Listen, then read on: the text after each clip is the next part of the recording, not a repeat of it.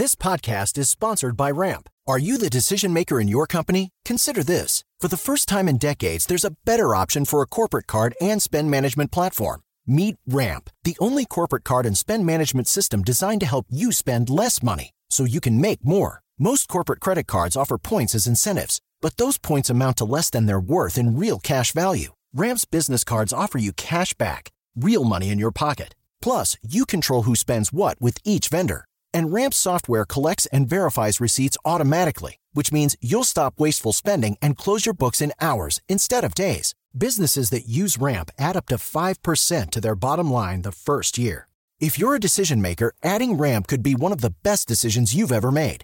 And now get $250 when you join Ramp for free. Just go to ramp.com/easy. Ramp.com/easy. RAMP.com/easy. Cards issued by Sutton Bank and Celtic Bank, members of FDIC. Terms and conditions apply. The Big Take from Bloomberg News brings you what's shaping the world's economies with the smartest and best-informed business reporters around the world. We cover the stories behind what's moving money and markets, and help you understand what's happening, what it means, and why it matters every afternoon. I'm Sarah Holder. I'm Saleha Mohsin. And I'm David Gura. Listen to The Big Take on the iHeartRadio app, Apple Podcasts, or wherever you get your podcasts. I'm Saleha Mohsin, and I've covered economic policy for years and reported on how it impacts people across the United States. In 2016, I saw how voters were leaning towards Trump and how so many Americans felt misunderstood by Washington. So I started The Big Take DC. We dig into how money, politics, and power shape government and the consequences for voters. With new episodes every Thursday, you can listen to The Big Take DC on the iHeartRadio app, Apple Podcasts, or wherever you get your podcasts. Jack Armstrong and Joe Getty. The Armstrong and Getty Show. In Afghanistan, we've taken 20 years to lose to goat herds with fertilizer. And they're not even waiting until we leave to loot Bagram Air Base for basketballs and boomboxes. And the world's most lavishly funded and entirely useless general staff thinks we need more diversity seminars. So that's Mark Stein filling in last night on Fox. He's really good and a good writer, but he is making, his argument was we spend too much time in our military worried about political correctness now. You remember the thing, what was the thing last week that General Milley was on? Oh, critical race theory. Right. But, and whether recommending reading that was a good idea or not. See, I'm leaning toward getting out of Afghanistan and have been for about 15 years. So I'll be interested to see what our next guest has to say. We always go to Mike Lyons, but we want to know this stuff. But this is from The Onion. Somebody sent this. This is from The Onion in 2011, 10 years ago. This is on the 10-year anniversary of being in Afghanistan. The Onion headline was, and remember, The Onion is a joke newspaper. Parody. The Onion headline was, U.S. quietly slips out of Afghanistan in dead of night. And there are some reports that that's what we did just a couple nights ago, leaving the Air Force Base and not telling anybody and just, we're out. Well, let's talk to military analyst Mike Lyons, who's served with various military organizations in both the United States, Europe throughout his career. He is a student of history, military history in particular, and we always enjoy his perspective. Mike, how are you, sir? Hey, guys, so great to be back with you. We have no problem with being corrected on any of our beliefs, assumptions, or things we know about what's going on anywhere in the world. What is currently happening in Afghanistan? Is it a good thing or a bad thing? Well, first of all, I do agree we should have been out maybe 5 years ago. I think Donald Trump should have made it a priority of his administration when he first got elected and just basically gave everybody the Heisman and said, this is what we're doing. The military-industrial complex, though, wasn't finished testing equipment, wasn't finished. The Army still didn't have a mission, couldn't figure out, how they were going to make that happen. I do think it's the right thing. It's going to be back to the future, though. We're going to go back to 1999 and 2001 very quickly. The Civil War will start. The Taliban now controls something like 80% of the land districts in the country already, without even just giving up the airbase. Yeah, and so, the military's gone, the contractors are still being gone. You're going to see, unfortunately, we can't vet any of these interpreters. That plan is going to go out the window. So there's going to be a lot of people that trusted us that are going to end up losing their lives when the Taliban takes over here. But again, it probably should have happened years ago, to your point. Wow. Hey, can we take a look at that specific subject, the vetting of the interpreters? You don't think it's going to actually happen, and you don't think their necks are going to be saved? No, we talk a good game about it. It's all words. It's just not going to happen. It just can't logistically happen. The amount of people that's involved with, and people are going to slip through the cracks. So there's going to be reports of that in the future. The question is whether or not the Taliban is going to go after those folks. And I think, U.S. Embassy might be safe. I don't think you're going to see a complete Saigon situation where we're going to, escape from helicopter roofs there, and whether or not they want to go after them. But it's going to happen. And the number we're talking about is just too big of a logistical challenge. There's more people in that group than there are soldiers that are there to try to get out of there in the next 2 months. And their families. So it's just not going to happen. And it's an unfortunate thing that we should have planned for a long time ago. God, I would say so. So how do we go into another country and get people to help us if we leave these interpreters behind to be killed, maybe along with their families? Yeah, I think we're out of countries that we're going to go into and have that situation. If we haven't learned from this one, again, I just don't know what else to say here. We saw, this is Vietnam in some ways over and over, except we didn't have 150 body bags coming back every week. We just don't seem to learn our mistakes here from these kinds of interactions. I really don't see us doing it, I think, in the next few years, regardless of administration. Now, the question is how, what does China do? Is China become more bellicose in the South China Sea? We saw the comments by their leader the other day. I mean, they're talking about, smashing heads and things like that. So, the military is going to have to kind of regroup here and kind of figure out what's the Army's mission going forward. First of all, we know the Navy's going to project power.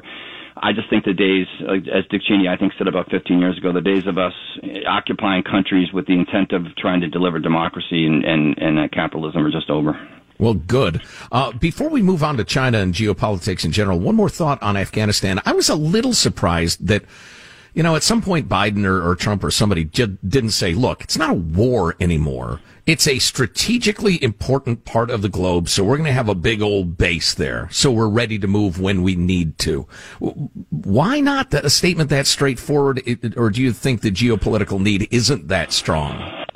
I think two reasons. First of all, our messaging has been awful when it's come to Afghanistan, and we were out September 11th. Looks like we're going to be out here in 2 weeks for all practical purposes. The commander there, Scotty Miller, is someone that knew the mission from the beginning, knew it didn't have a timetable. So I think that was the first thing. But I think the second reason is because we've just built this over-the-horizon standoff military now where we don't feel that we need logistical bases in places like this. I think we're going to be proven wrong. I think that would have been a great idea to keep this air base and keep these kind of lily pads that exist either in the ocean or in certain land masses, because we'd have no friends now in that part of the world.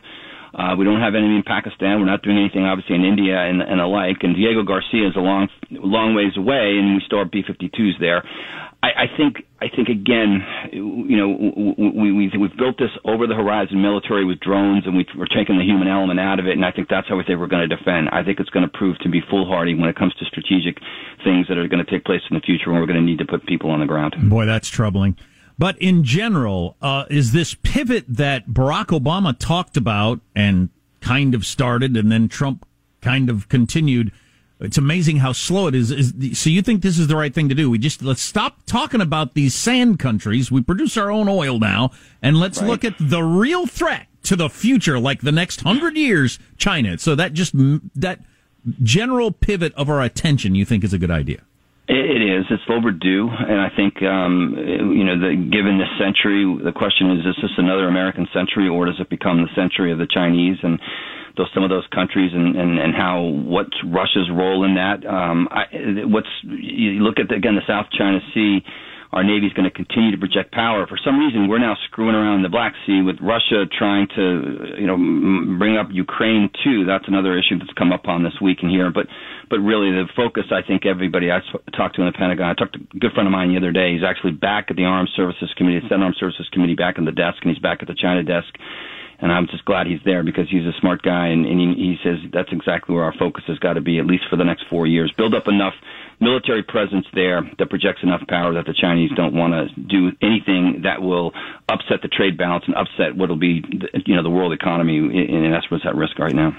Military analyst Mike Lyons on the line. Mike, I realize you could probably write a 700-page book about this question, the answer to the question, but compare and contrast China and the U.S. in terms of military hardware and also in terms of trainingness, actual battle experience, adaptability. How did the two forces compare?